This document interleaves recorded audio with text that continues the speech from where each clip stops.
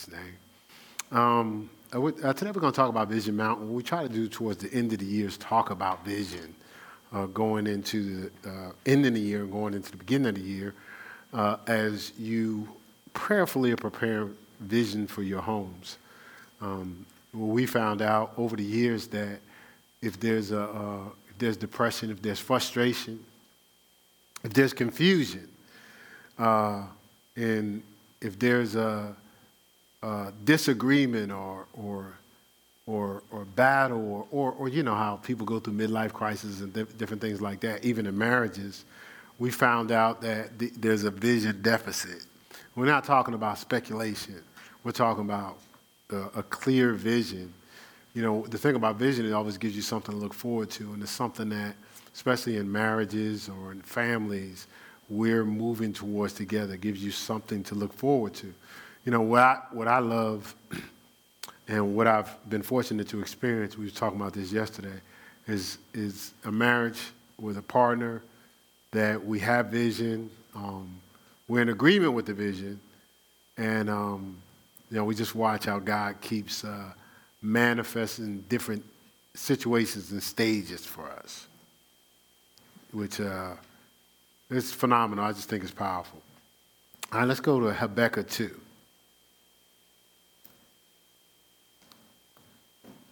Let's get into Habakkuk 2. It's a pretty familiar scripture for here at the church because we talk about vision a lot. But let's look at, we'll start here. We're going to emphasize verses 2 and 3, but we'll start at verse 1. It says, I will stand upon my watch and set me upon the tower, and I will watch to see what he will say unto me and what I shall answer when I am reproved. So I'm very attentive to not only what I'm doing, but am I pleasing God? And I'm not running from God. I'm not hiding from God. I'm in a position where I'm alert and attentive to hear from him. And I'm making sure I've been in such communion. I know how to respond in a level of understanding, a level of reverence, and a level of obedience and receptivity. Right? Verse 2, it says, and the Lord answered me and said, write the vision. So now God is communicating. I was alert and prepared, and God started to communicate, and he said, hey, write the vision and make it plain upon the tables that he may run with it that readeth it. It says, for the vision is yet for an appointed time. It has an appointed time. To everything there's a season, there's a time to every purpose. It says, but at the end it shall speak. It shall express itself. It shall not lie. It shall not be opposite of what it was designed to do. Though it tarry, wait for it. Though it seems like it's taking a while, wait for it. Because it will surely come. It will not tarry. It won't take long, is what it's saying. It won't take longer than it needs to take. So here you have a wonderful scripture. Is like, you're waiting on to hear from God, and waiting on hearing from God. God said, write the vision and make it plain. Well, vision is not plain if it's not detailed, clearly written out. It says that they can run with it that readeth it. So it's kind of hard to run with the vision or for us to stay in harmony if the vision is not clear. If it's not clear. So, you know, we're in a marriage. If the vision is not clear, we can be off track. You know, at the 2009 going into 2010, the Lord said by the end of next year, you guys will be in Charlotte, North Carolina. Never been in Charlotte in our life before. So I had been working on researching because I had a conversation with my former pastor, and in that conversation, he had said, well, right now, I really don't know what to do as far as that is concerned. As far as, you know, the first person that would be sent out a planet. So I said, oh, cool, no problem. I'll just research. I just was researching. I ain't had no time frame, just gathering information. This is the thing. Before the vision manifests, it doesn't hurt to gather information. You know, it doesn't hurt to gather the information about the book, the business. It doesn't hurt. That's not. But let's say if you're on your watch and God said now's the time, you gather the information. So I was researching, and then, and I always sit down at the end of the year. Well, it doesn't necessarily have to be the end of the year. It could be throughout the year, going towards the end of the year. But God said by the end of next year, you'll be in Charlotte. So it's like, okay. And so I said, well, now I got to step up my efforts to put together. So now I got to make this plain. So I was researching, but if I gave somebody the research, it wouldn't have been clear. So I put together a proposal. I gave it to my wife so she could see it. And it was a 100-page proposal. It was a 2-year timeline, a 2-year plan. It had maybe like 40 pages of the benefit of a sending church to plant someone. I just want to make sure I covered all bases. But then when I had my first meeting with the pastor, I didn't bring the proposal because I was advised, well, that's not the meeting where you want to bring a proposal. There's so much information on a proposal. That's the meeting where you guys are having a conversation. So in that conversation, I said, well, the Lord told me by the end of next year we would be in Charlotte. And I said, I put together a proposal, but I didn't have it. And he says, well, I'm in agreement. I'm not going to get into all of that. I'll just focus on the most positives. He said, I'm in agreement. So then I sent the proposal later, but I left out the 40 pages of the benefit of planning because he said he was in agreement, so I didn't think that was necessary. So I sent the other 60 or so of the details, 2-year timeline. I did about, I don't know, 17 things. I always say 17. It could be 12, could be 11. But I did a lot of things. So I said, this person take over this person fill in this person be responsible for this person's already been trained to step up and do this person to be able to do this. These are all the people I'm counseling, and this is where they are in their stage of counseling. These are some people that really have been stepping up to a whole nother level. So these are the people that could replace what I do. These are the people coming behind them that'll be great at doing stuff. All this was in detail. This is what we'll teach. This is how we'll gather. This is how we'll acclimate ourselves to the city.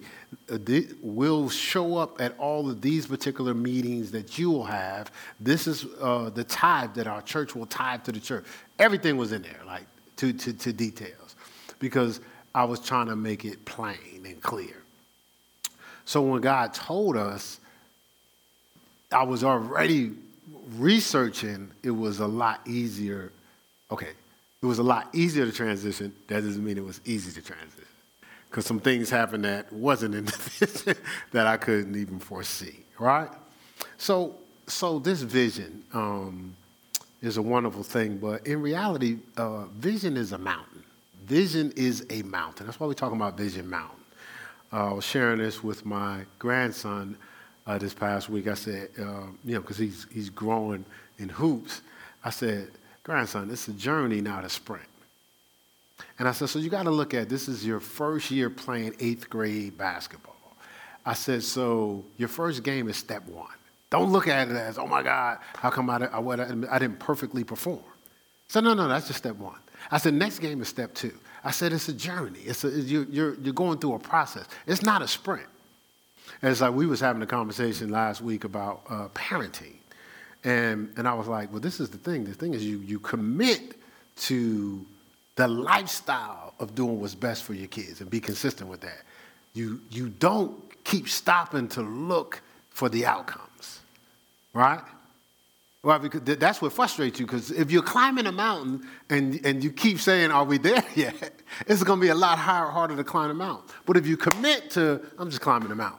This is what I do. You're going to look up and find yourself at the top of the mountain. But if you keep stopping to go, okay, where I'm at, measure this out, pull out the compass. You know what I'm saying? No. You want to commit and just, this is my lifestyle. This is how I flow now. And you look up and you'll get beyond the results that you expected, right? Beyond the results. And so I think we're better off committing to the climb than calculating our arrival. We're better off committing to the climb. We're on this vision path. We're better off committing. See, this is the thing. We something in us tweaks us. Like, listen, don't tell me if you don't want me to pay attention, lock in, pray about it, and believe God for it. Don't even tell me that. Well, don't anybody bother telling me. And then you could change. You could change your mind. You could second guess it. I haven't changed. Ask anybody. Ask her. I haven't changed. I'm still, what God showed me is what I believe. Unless God says something different. If you told me something and it bears witness what God already told me, I'm already praying to intercede. So you can go off the beaten path. You can be at a red light and go, man, I don't think I want to do that. I'm not at the red light. I wasn't in that conversation. So I'm still locked on what God said. We're still moving in that direction. Right? And so what the struggle is, how does somebody, I don't think I want to do that right now. I changed my mind. They've never committed.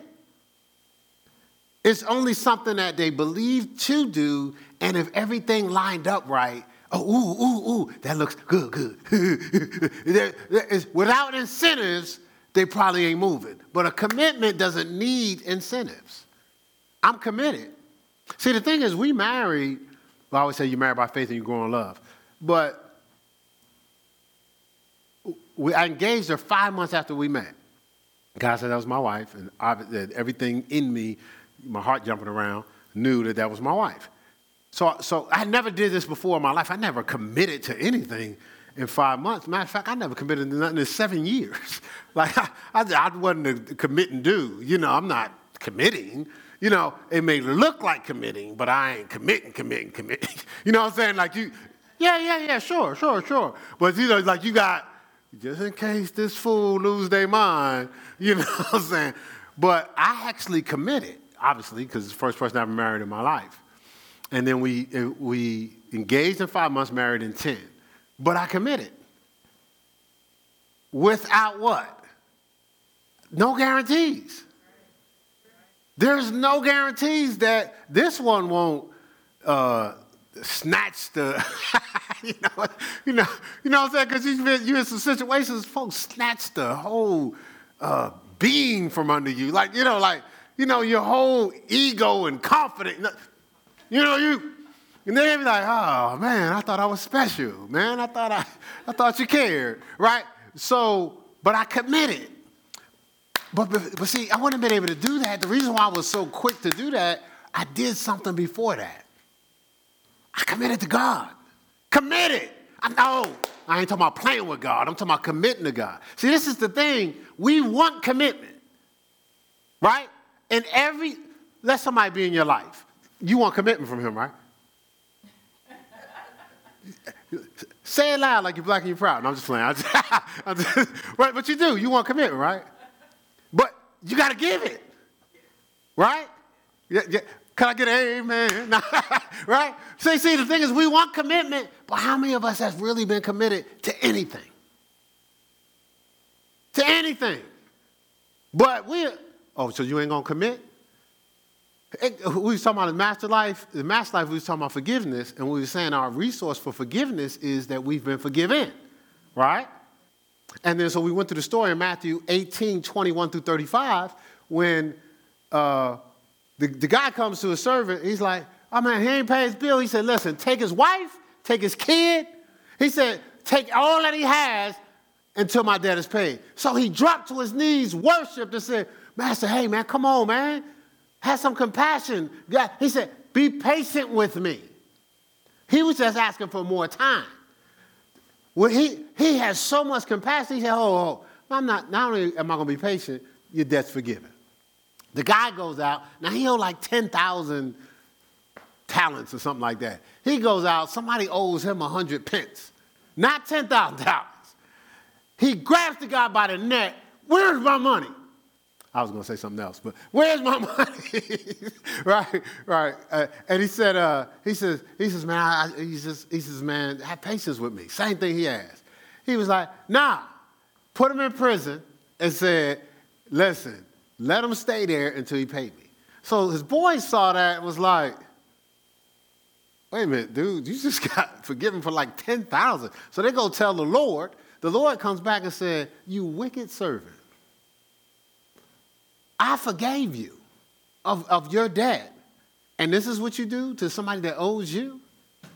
So not only did this guy get locked up, but they said he sent him to the tormentors until he paid everything. Now, how does this line into commitment? It's the same thing. How we treat people that don't commit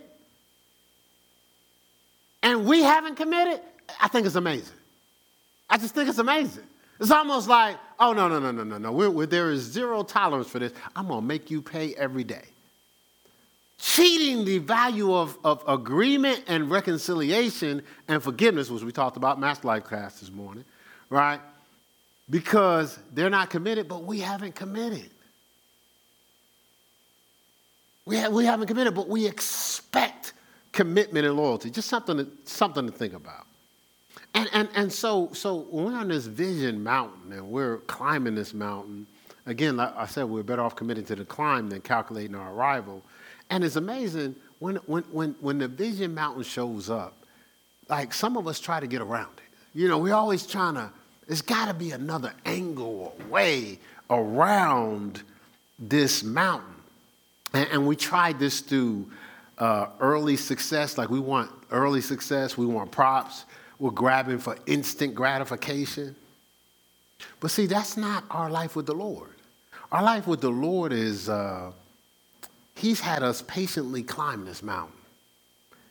While we're climbing this mountain, we're hidden, right? While we're climbing this mountain, we're hidden the whole time believing for future fulfillment. And it looks like people are paying us no mind, ignoring us. Looks like things are being delayed.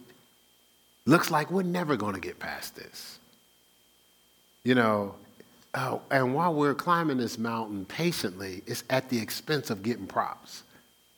Like sometimes people don't give you the props. Sometimes they overlook you. Sometimes you're not even thought about.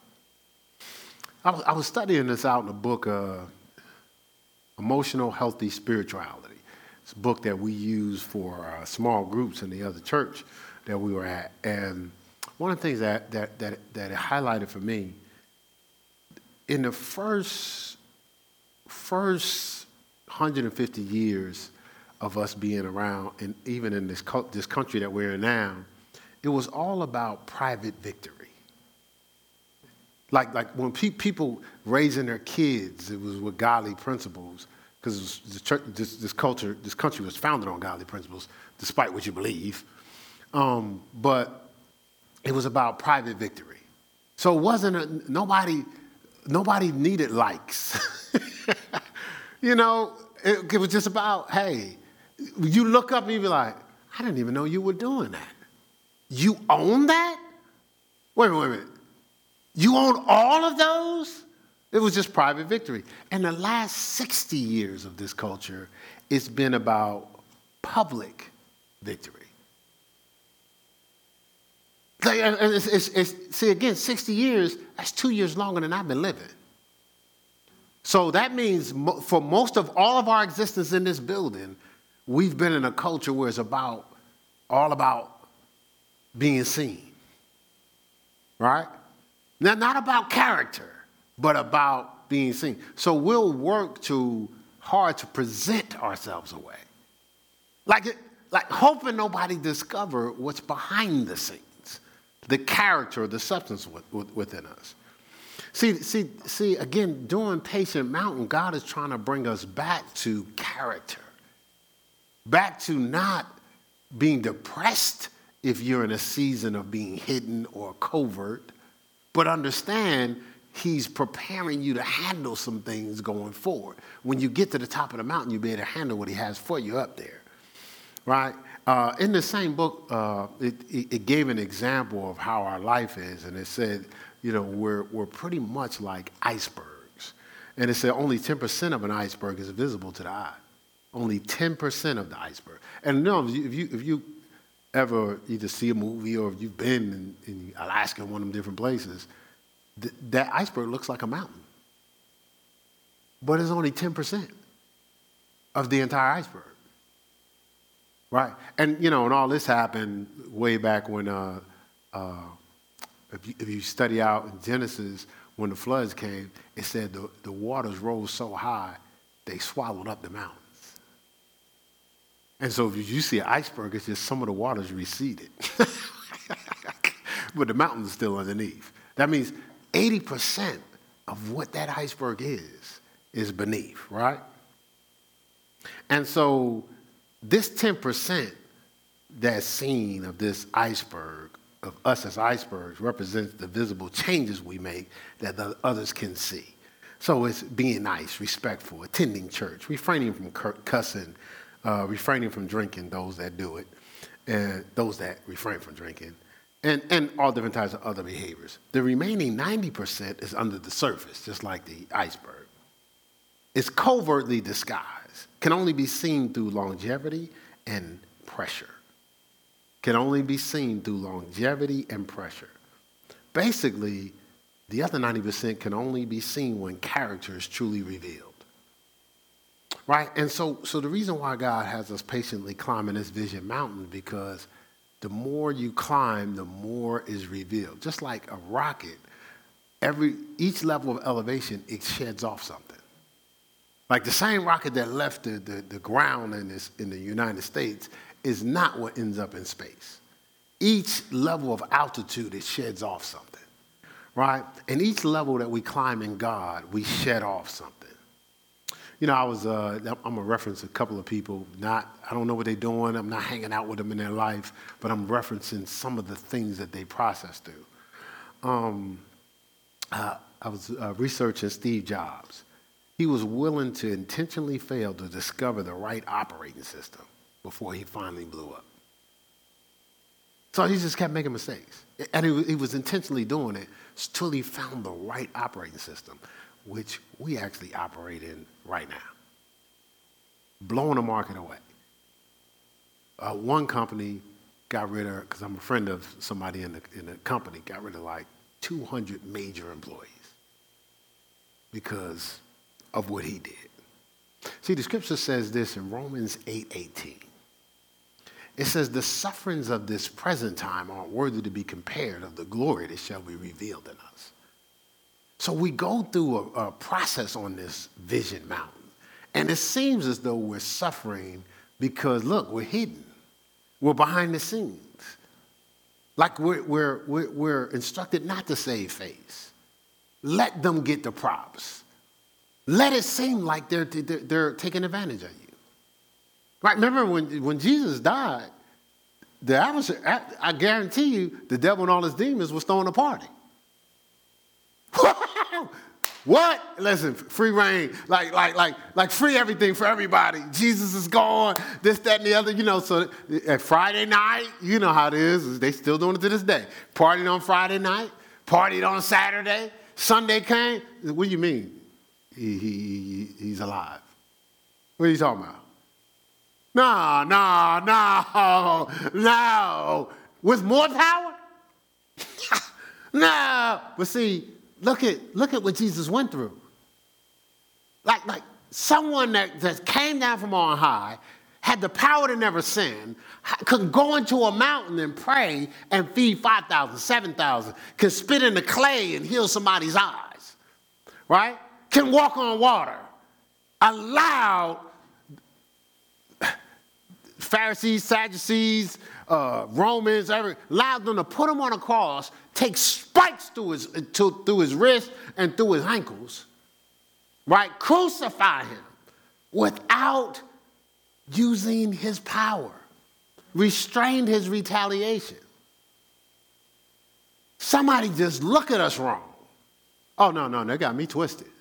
Right? But it's an opportunity to build character. I said coward. Build character. Right? They ain't getting away with it. That's why the Bible says, vengeance is mine, saith the Lord. You keep building in character, I'll take care of this. That's what Jesus was doing. God, you got this. I'm going to embrace what you tell me. I'm going to stay covert until you resurrect me.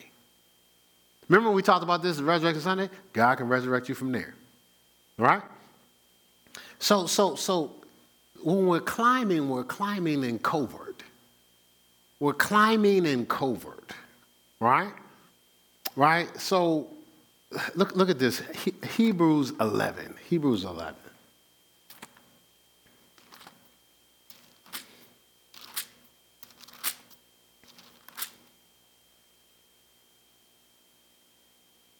And we'll do, I know this is the faith chapter, but we'll just do 20. We'll start at verse 20.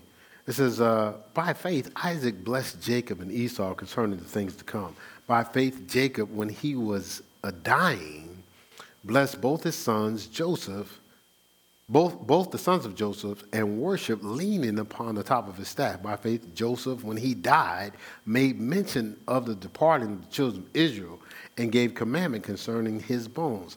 Look, verse 23, by faith, Moses, when he was born, was hid 3 months of his parents because they saw he was a proper child and they were not afraid of the king's commandment. They saw in a vision what he was supposed to do. Verse 24, by faith Moses, when he was come to years, refused to be called the son of Pharaoh's daughter, even though he was living in Pharaoh's house.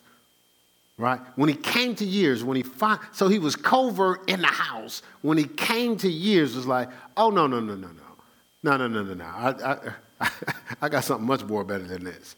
Look at this, verse 25. Choosing rather to suffer the affliction with the people of God than to enjoy the pleasures of sin for a season. Right? Esteeming the reproach of Christ greater riches than the treasures in Egypt.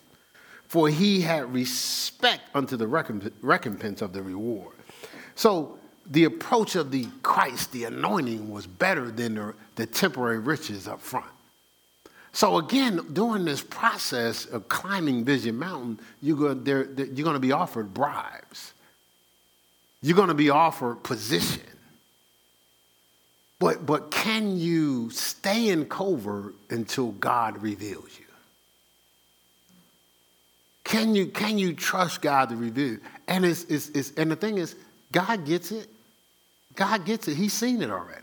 There's plenty of people around you doing things, and they almost are not even engaging you if you're not at their level or above. So they're almost like, what you doing? But can you just say what you're doing without feeling like what you're doing is worthless? You're at a stage. You're on a stage of the mountain. You're not at its peak.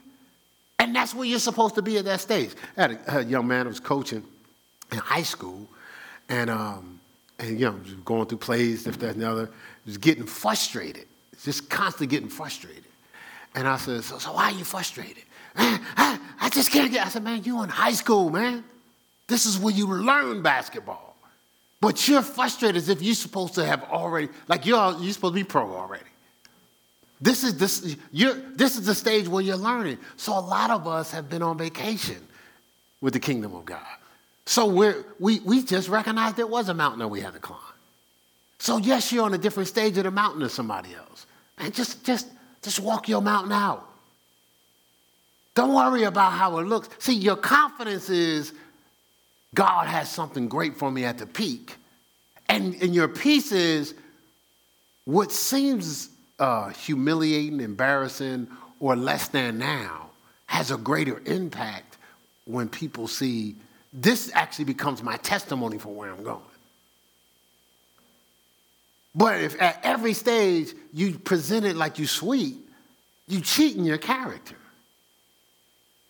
Right? Like, allow yourself to embrace the humility on Vision Mountain. See, this is the thing.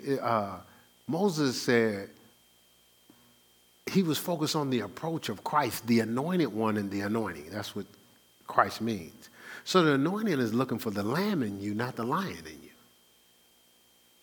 See, Revelations 5. Let's go there. See, while you're on this mountain, don't try to front lion status, embrace lamb status. It all makes sense here. So Revelations 5.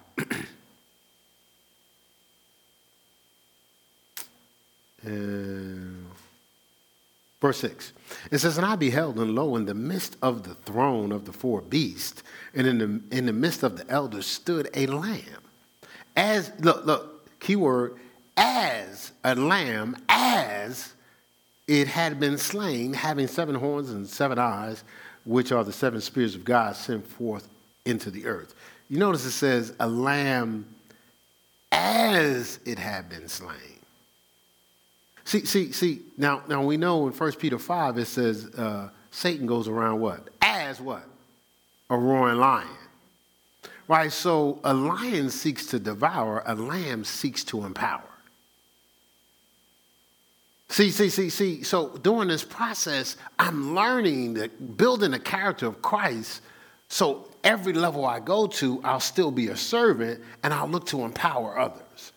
See, God is not trying to position us in what he's purposed us to do just so we would shine. It's to use us to empower others, right? And so a lamb is always looking to empower. A lion is always looking to devour, right? So that's why Satan goes around as a roaring lion, seeking whom he may devour, because he ain't really a lion. Christ went as not just a lamb, as a lamb slain, because he was looking to empower, right? See, a roaring lion is covered in weakness. The one that's trying to front as a lion is covered in weakness. As a lamb that's been slain is covered in strength. It takes strength to resist saving face, proving yourself, trying to, everywhere you go, trying to show you can get props. It takes strength to just embrace the place where you are and let God resurrect you from there. Weakness is, oh, no. See, what I'm really doing, I'm actually the senior administrator over operations of the sanitational department in the right wing of our establishment. I'm a janitor.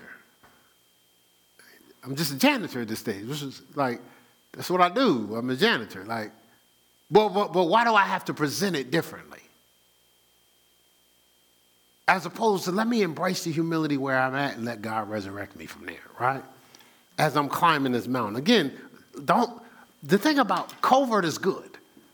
They don't see you coming. Some of us, you know how they say, as a war, they shoot. Hey, keep your head down. Who's shooting? Like you're an easy target, right? Just keep your head down, man. Right? Keep your pride down. Right? See. So Christ was not just a lamb, but a lamb that was suffering, right? Not just Christ, but Christ crucified, right? So it costs more. It's going to cost us more if they see us coming. It's already a cost, but it's going to cost you more when you see it coming. And some of y'all, they can see you a mile away. I normally say some of us, but I'm not saying. Some of y'all, they can see you a mile away. Oh, there they go right there. Just take them out. We was driving the other day, and I said, babe, so we're in North Carolina, so this is NASCAR country. So you have a lot of people that have American cars, because American is torque. European cars are precision. So torque is, boom! So I said, babe, so if the dude was trying to get away with speed, they hear him coming. We was driving, I said, who is that? I said, and he's flying. I said, well, if the police is there, they won't even need their signal. Because they see you coming. It costs more when they see you coming, right? And we did a teaching a while back called Special Ops. And we were saying that, the reason why special operations is because we're peculiar people. We're special people, and it requires a special operation, right? And we said his goal is to rescue prisoners of war, right? Because some people are missing in action. And we said something. We said it's a covert operation that will require a tight strategic insertion, right, into the enemy's camp to take back the wounded soldiers, right? Insertion. That's what, I know it's a military term, but, right? Root word is insert, right? Right? That's incorrect? Insertion. I-N-S-E-R-T-I-O-N.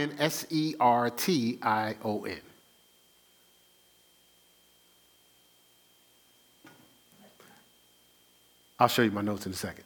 But I did a little research, you know what I'm saying? Right? So we can't go in and rescue nobody if they see you coming. Like we too loud. We too arrogant. We too selfish. And so it's, this is good. Like, so you're out there at war, so we trying to hide, right? You out there smoking a cigarette. Well, they smell you coming. You're out there drinking. They smell you coming. Right? Oh, there they go right there. I was watching this movie and this guy, they made these guys clean up mess. I'll just say mess. And so they had they escaped. But when they escaped, they went into the guy's house. It was like a cabin way away. They went to the guy's house. So he walks into his house, he sits down, and he's just sitting there, and he's like, and so he knew they was in the house because they smelled like manure. Right? Some of us smell like mess. And so the adversary go, no, they go right there. Covered in that mess. Right? And so listen, man, we have to don't jump out into all this craziness and compromise. Just embrace the patient climb. Look at 2 Timothy. I'm just going to hit this because we did talk about this when we were talking about special ops. So a part of this mountain is, along the way, I'm going to be rescuing people on my way up. And most of the time, the people that you rescued on your way up is the people that push you to another level when you get to the peak. But sometimes we live a life where we're skipping people along the way. We're pushing people off the mountain, you know, because they're in our way. You know what I'm saying? We're so ambitious to get to what we want. It's at the expense of the people along the way on the mountain. Yeah, I'm trying to figure out what 2 Timothy is. I got it. Don't nobody tell me. I got it. I know somebody's about to get me. All right, 2 Timothy 2:10. It says, therefore I endure all things for the elect's sake, that they may also obtain the salvation which is in Christ Jesus with eternal glory.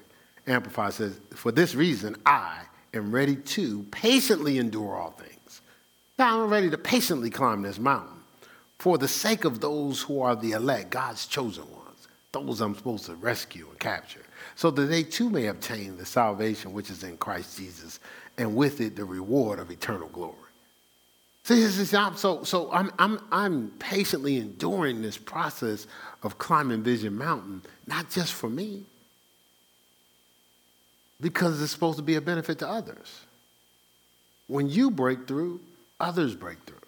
When you break through, others break through. So on this climb is going to take creative patience to conquer the climb. It's going to take creative patience to conquer the climb. See, this is God's place of operation. Creative patience is God's place of operation, his sanctuary of rest. Think about it. God takes the time to let us see birth and go through his covert process year after year, when the whole time he has something creatively purposed in every person. But he lets us go through birth. Even Jesus, here, God had a plan for him, but he let him go through birth. He let him go through, like, learning to be a carpenter. Like how we look at life, we be like, what does learning to be a carpenter have to do with what I'm the Messiah. You send me to be a Messiah. What does carpentry have to do with it? Are we serious right now? No, I need a job in my purpose. So where's the temple? I need a job in the temple. That's how we roll. Jesus wasn't in the temple. He was a carpenter. He went through, look at the menial task he processed through, fixing tables and porches. rules and stuff like that. No. Not one time was he preaching a sermon necessarily in a synagogue. Look at his process. But see, we above that. No. I'm bigger than this. This was my issue with art school. I went to one school, Weequahic High School, and because they discovered that I had a talent in art, I was sent to Arts High School on the weekends. First class, they had us drawing glasses with shadows. I was like, are we serious? A glass with a shadow? You into art, right? Like, basically I could draw a square, add some ovals to it, and then I'll add a shadowed oval at the bottom. We got a glass with a shadow. I draw superheroes. This is what I was saying to myself.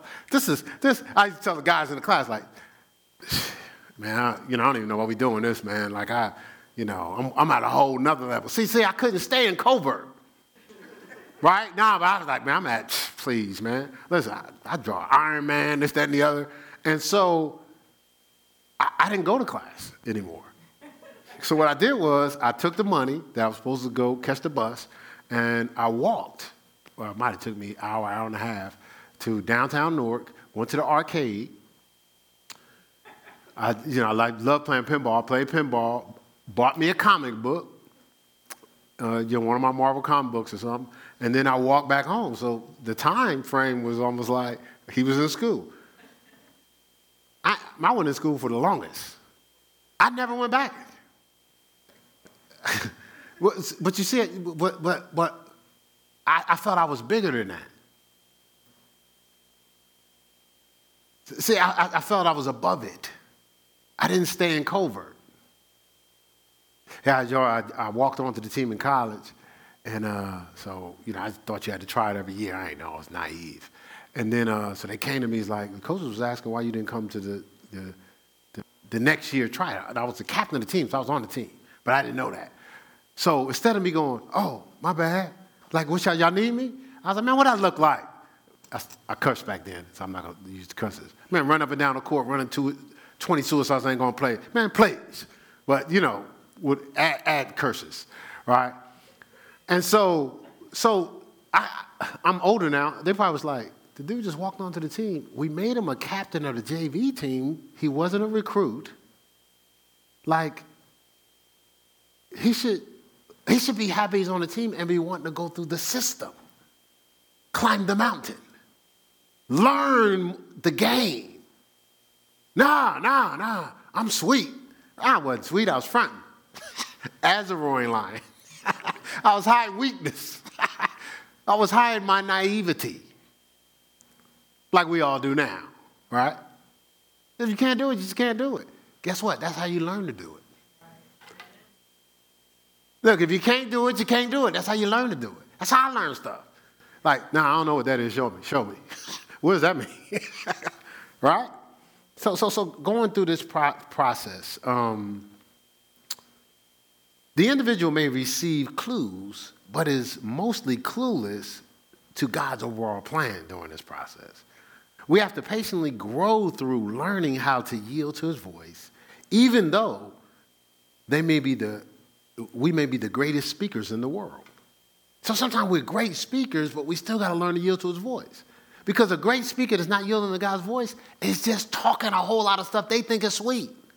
They're making nothing sound good. I know I used to do it. I used to make nothing sound good, and I tell you right now, I don't have no idea what I was telling those people. And neither do you.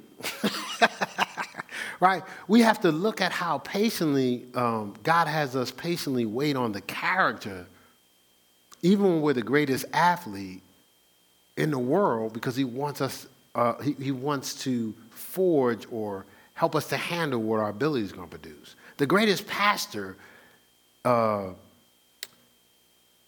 he wants to teach him how to handle the anointing. Even though before the foundations of the world, this person is a pastor. The businessman had to handle his money. Look at how he allows us to develop coordination, rhythm, and poise, faith, and compassion, and focus throughout our lives. The whole time preparing us for something great. But very rarely does he get people to break into greatness, because when it's uncomfortable on the mountain, people, they start to rest. You know, you guys are talking about, I haven't been there yet. It was a Crowder's Mountain.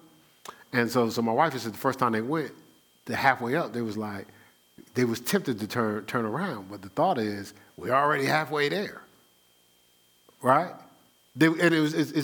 So a lot of times we're climbing, and it's frustrating. Listen, I'm on your team. It's frustrating. When you're believing for a lot more, you're experiencing a lot less, and you're on this mountain, and it look like, is there an end to this mountain? There's got to be an end to this mountain. I get it, but our trust, that's why we got to lock into God, because God will reveal to you. You'll see that mountain's peak so clear, as if you're there already. And you'll look up and you'll find yourself at the peak. But let me ask you, what's been the benefit of quitting halfway up the mountain?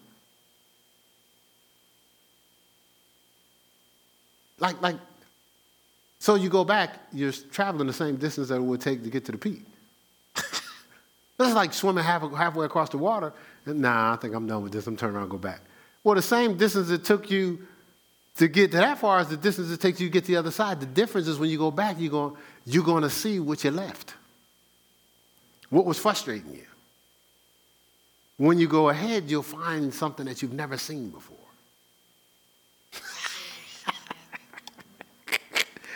Right? All right, so this process on Vision Mountain, as we're climbing it, let's go back to, or not back, we're still in it, 2 Timothy 2. Let's drop down here, verse 19. 2 Timothy 2:19. It says, nevertheless, the foundation of God standeth sure, having this seal, the Lord knoweth them that are his. And let everyone that nameth the name of Christ depart from iniquity. It says, but in the great house there are not only vessels of gold and of silver, but also of wood and of earth, and some to honor and some to dishonor. Right? It says, verse 21, if a man therefore purge himself of these, he shall be a vessel unto honor, sanctified, and meet or fit for the master's use, and prepared for every good work. Right? And it goes on to say, flee also youthful lusts, and follow righteousness, faith, charity, peace with them that call on the Lord out of a pure heart. You know, it goes on and talks about foolish and unlearned questions and different things of that nature. But the thing is, it's saying there's people in a great house, in God's great plan and God's great vision, some of honor and some of dishonor. It says, but no one wants to be a person of dishonor. It says, okay, get rid of the inequity. It says if you get rid of the inequity, it says, and then flee youthful lusts and these different things. It says, but don't just get mad because someone's honored when you're not doing what it takes to be honored. Like you want to be honored because of proximity or longevity, not by doing what God is requiring to be honored. And it's not a bad thing if you're not being honored necessarily, because you can do what it takes to be honored. Get up that mountain. Stop running around it. Stop trying to get around it. Stop running down. Stop turning around. Get your butt up that mountain. Be consistent on the climb. Right? See, that's why it's a creative climb. It's a creative, patient climb, because you have to see what you can't see. The scripture says, don't look on the things that you see, for they're temporal. Look on the things that you can't see, for they're eternal. 2 Corinthians 4:18, 2 Corinthians 5:7, it says, we walk by faith and not by sight. See, we need faith to keep going when it looks like it's insurmountable. So you know, think about it. We've been using faith. We use faith to go, well, ain't nobody going to want me. Well, they probably don't like me. Well, ain't nobody going to pick me. Okay, so you haven't been in a situation yet and it hasn't happened, but you're using your faith for it's not going to happen. You use that same faith to believe everybody's going to pick you and everybody wants you. So I'm going to prepare for being picked. So, it says Luke 9:62. Let's look at Luke 9:62. Again, we're talking about Vision Mountain, and we attach mountain because we said vision is a mountain. It's a process. It's something that you have to climb. There's some things that you have to endure. There's no convenient way to reach his peak. Look at this. Verse 62, it says, Jesus said unto him, no man having put his hand to the plow and looketh back is fit for the kingdom of God. What do they tell you when you elevate to higher heights? Don't look down. Don't look down. Don't look at the reality of the position you're in right now. It may intimidate you. You may start thinking about the possibility of falling. But great mountain climbers don't look down. They just look ahead. So they just see the next best step or where they need to engage that clamp, or what ledge is going to get them to the next level. They ain't got no time to be looking down and looking back. It may make them think about the possibility of falling. And if falling is a consideration, falling is a consideration. Right? So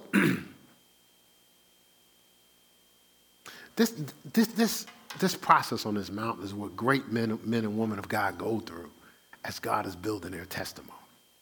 See, as you're going through the climb and you've shared the reality of every step. The reality of every step is, I can't afford that. I'm not going to be able to come visit because don't have the money. Right now, I'm moving. I'm moving some things. I got some things moving, you know what I'm saying? So, this might not be a good time because, I'm always moving stuff. No, I'm not moving nothing. That's at the stage where I couldn't come. Yeah, I was moving something. Debt. I was juggling around debt, so I couldn't come. At every stage, there's a reality. And that reality is what God converts into your testimony when you get to the mountain's peak. And your testimony has a greater impact because people go, oh, if they can do it, I can do it. Look at this step. Look at this process. And look but if I'm hiding stages, I'm lessening the impact if I ever even get to the peak. Because people are like, oh, man, they got to the peak. Man, can't nobody do that. Now, I just looked up and they was at the top, man. Seriously. They ain't even go through nothing. No, you want people to experience your process. The Bible says, look, you overcome them by the blood of the Lamb and by the word of your testimony. See, that blood is the life life given up. See, there's life in the blood. He gave up the blood. He gave up life. He gave up what was important to him, right? And it says, and the word of your testimony, he gave up life, but the word of your testimony, those are the lives you reap. You overcome him by the blood of the Lamb and the word of your testimony. See, your testimony of every step in your process actually inspires others to move out of being stuck.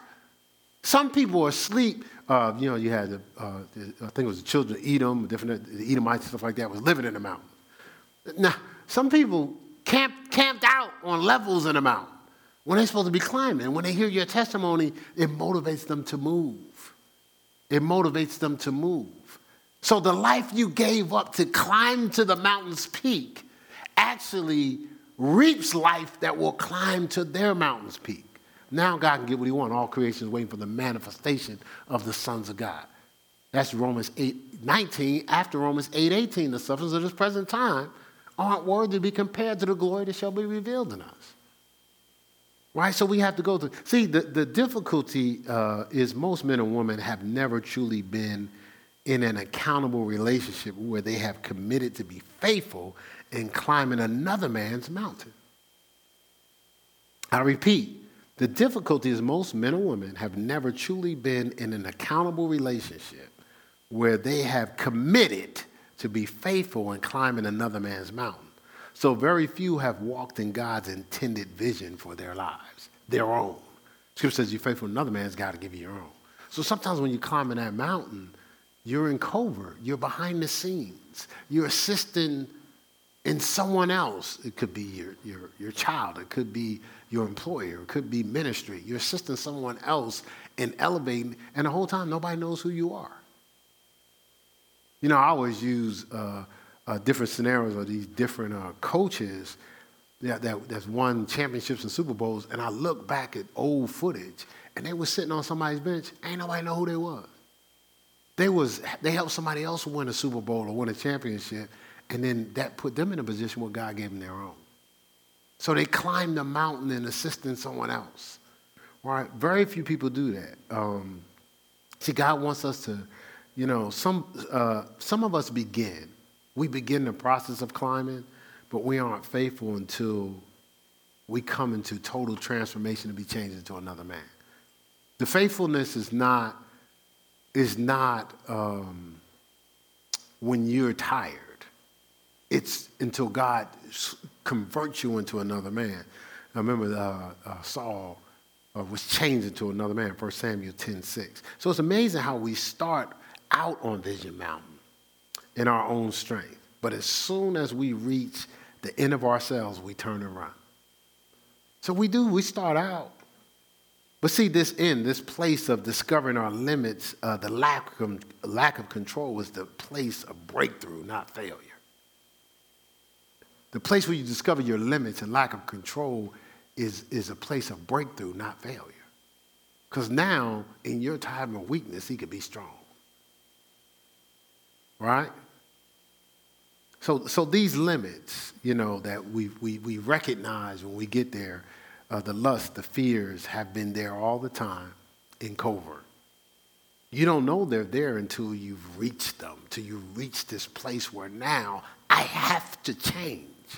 I have to stop. I have to shift. And some people hit the override button or the pretend button and pretend that, oh, no, I don't have to do this right now. I could defer this to when. Like we was talking about, if not now, when. See, when you reach your limit, now faith must rise to the surface. When you reach your limit, faith must rise to the surface. Scripture says, except a corn of wheat fall to the ground and die, it can't bring forth fruit. Right? Except that seed is buried and broken. It can't release what's in it. And so when we commit, we bury ourselves in God's vision. As we're on the Vision Mountain, it squeezes us, it puts pressure, and it breaks us. But it breaks our will to release what's in our spirit, man. What God has purposed the whole time. Yes, before the foundation of the world, God called you a prophet or a pastor or a teacher or a phenomenal entrepreneur or whatever. Yes, that is exactly on it. But are you allowing yourself to go through the mountain of brokenness so he can release what's in you? Or are you trying to get to this place at your convenience? Right? You don't get to fulfillment at your convenience. It's impossible. Right? The Bible says, just shall live by faith. Steady believing is what the message says. The just shall live by steady believing. Not believing every once in a while. Committed to believing. To get, like, and maybe I'll do it before the next time I teach it, which will be Wednesday, so it'll be some quick research. But when I was in school, Black History class, they talked about Matthew Henderson being the first at the North Pole because he was the guide to the person that got the credit for being the first person at the North Pole. Because we had in Newark we had Black History. So we talked about Matthew Henderson. So I remember. But when we was going through the story and we was talking about, and I was just thinking about, and I was just thinking about people climbing mountains. And over the years, they have this person climb Mount Everest. This person, these hundreds of people tried to climb. Frostbite, all types of. Each level is phenomenal. Each level you go to is phenomenal. It's not like, we're just going do go up the mountain. What is it? Crowder's Mountain? Nothing compared to these guys climbing all these different feet. But it takes a lot. It takes a lot of faith. They have to steady believe they can get to the peak. Through winds, through storms, through frostbite, through whatever. They got to steady believe at every level. Because it's unimaginable. If you interview them, it's unimaginable. But I think vision is the same way. I think you got to steady believe as you go through storms and winds. I think it's unimaginable, tempted to be frozen in the same place. It seems unbearable. I can't can't take it anymore. But you got to allow yourself to be broken to release yourself to the next level and the next level and the next level. And what's so interesting is the higher you get to the top of the mountain, the more faith you need to see through the clouds. The higher you get to the mountain, the more faith you need to see through the clouds. So I worked in upstate New York. So when you start driving to where you're at, you're driving in the mountains. And sometimes we would take the kids to it's a place called Bear Mountain in New York.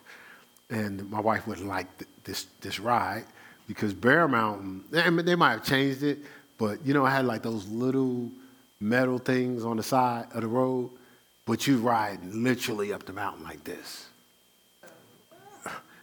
But if you're in a car or if you're in a truck, or we used to be in a van, you really can't see the little metal pieces, so it looks like you're just looking over the cliff. She hates stuff like that, right? So, but the thing is, you're just riding up the mountain. But as you get higher and higher, you notice something, what we call fog. It gets foggy, but it's really, you're elevating in the clouds. And so you have to really pay attention because you can't see as clear. Right? So the higher you get, the more faith you need to see through the clouds. And so as you're elevating, sometimes when you've been tempted, some of the different things you've gone through, what's frustrated you is it was hard to see through the clouds. So this, again, vision does indicate it's something that we need to see. Vision does indicate that we're going to have to believe beyond what we see. And so, as we're preparing for this year's vision, because, we've watched it, and we might do it, I just don't know. It's a lot of stuff that I got to do before the end of the year. But if you go through all the visions, you look at all the steps. I just sit around and I marvel. So I pray all the time. And one of the things I pray for the wisdom and provision for Ayers Christian Center Church, Ayers Christian Center staff, and Ayers Campus. I've been praying this since the dance studio. I think I've been praying that since the dance studio, right? We didn't have a campus. And we didn't have a staff. Right? But I've been praying it. I consistently pray it. And so when we moved to 8015, because it was a lease option to buy, I was like, okay, this is what God was talking about. This is going to be the campus. Well, then we had to leave, and then we went to the shopping center.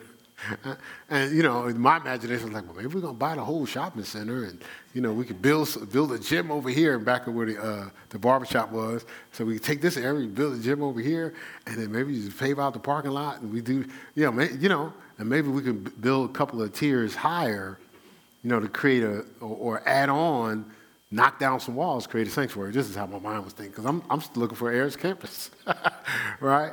And then we come here. And I just been watching. I was like, God is amazing, but it's his vision. That's the thing. It's his vision. And I should tell you, I've just been consistently, besides praying for everybody, consistently praying this. Consistently. It's like default. And but there's a lot of clouds you have to see through. There's stages where people call you up. So how many members you got? Well, right now, we had 35, but 4 left. Well, we actually had 60, but 9 just revolted. Well, I didn't say revolt. I just said that to y'all. I just said one person tripped and some other people followed. But I didn't tell them that. Based on all the people that came to the church, came in and out of the church, committed to the church, I could have padded the stats. I told them exactly what the situation is. Now, I'll be honest with you now, I really don't know because I try not to, there's a pride with counting. So when it gets to a point where we can't properly seat everybody, you got to count because then you got to go to multiple services. But interview people, you call people who talk to me, I'll tell them exactly the truth. Because I really believe what God has shown us. I believe, and so we'll climb the vision. As much as we're doing more than, or we're doing some things people would love to do, there's so much more that God has planned for us to do. And so we're climbing a vision mountain too, embracing the stages, the humilities. People are amazed at our salaries and stuff like that. But I'm going to tell you, we got peace because we ain't worried about the church. We're going to eat. We ain't worried about that, but we got a tremendous amount of peace. And we're talking to people that they're almost looking like, oh, well, you really don't make no money, so how you going to talk to me? We don't care about that. We're fine because we're on Vision Mountain, and God has shown us its peak. And so as we're going to talk about this Wednesday also, and then, of course, next Sunday we'll be talking about the church vision. Challenge yourself to sit down and listen to God. Hear what his vision is. Even if you're in your funk, even if you had your mind made up as to what you wanted to do or how you wanted to handle the situation, be like David. Inquire of the Lord.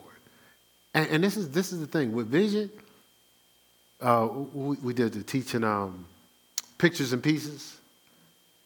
So vision is like a softball.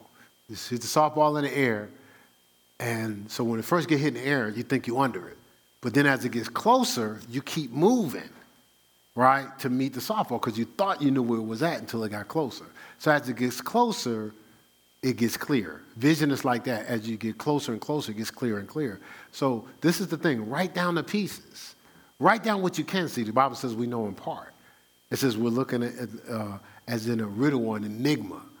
Like it says, a dim reflection of reality is what 1 Corinthians 13:12 says in the Amplified, right? It says, but then you'll see as you're known, or you'll see face to face. You'll see clear. But the thing is, it doesn't mean I'm gonna wait on vision until I see it totally clear. What it's saying is gather in the pieces. So with a puzzle, you pour out the pieces, right? And so you have a vision of what the puzzle looks like on the box, right? And you start to find like pieces and put them together, right? Until eventually you put together the whole picture. Same thing with vision. Pieces starts coming to you.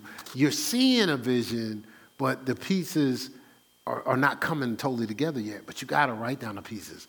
You got to act on what God tells you. Don't try to finish the mountain in one day. It's a journey. It's not a sprint. And just be obedient. Take the next best step from there. Do this follow-up. Do this research. Make this move. And just let it all evolve and play out. But don't allow your urgency, your fear, your hands to get in the way, because you can actually unintentionally, sometimes intentionally, unintentionally, change the picture. Because God didn't tell you to do that.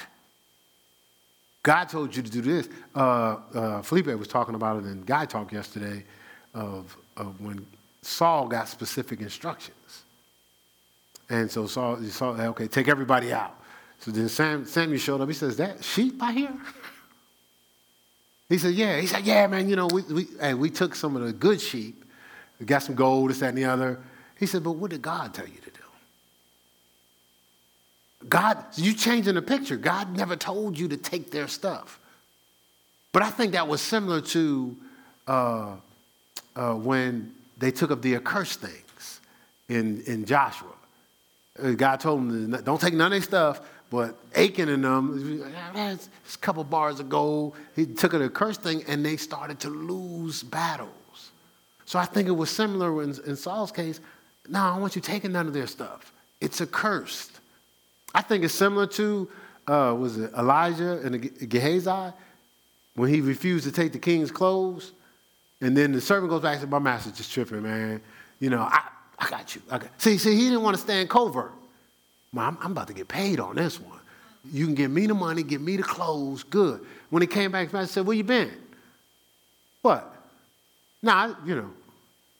Get a bite to eat at Subway. He said, no. He said, you went back and got stuff. He says, I didn't take those clothes for a reason. Leprosy was attached to it. Now it's attached to you. right? All because he couldn't wait. He was serving a man of God. The man of God he was serving ended up being anointed for serving a man of God. You see what I'm saying? Like, and waited. He waited. Patient. Climbing Vision Mountain.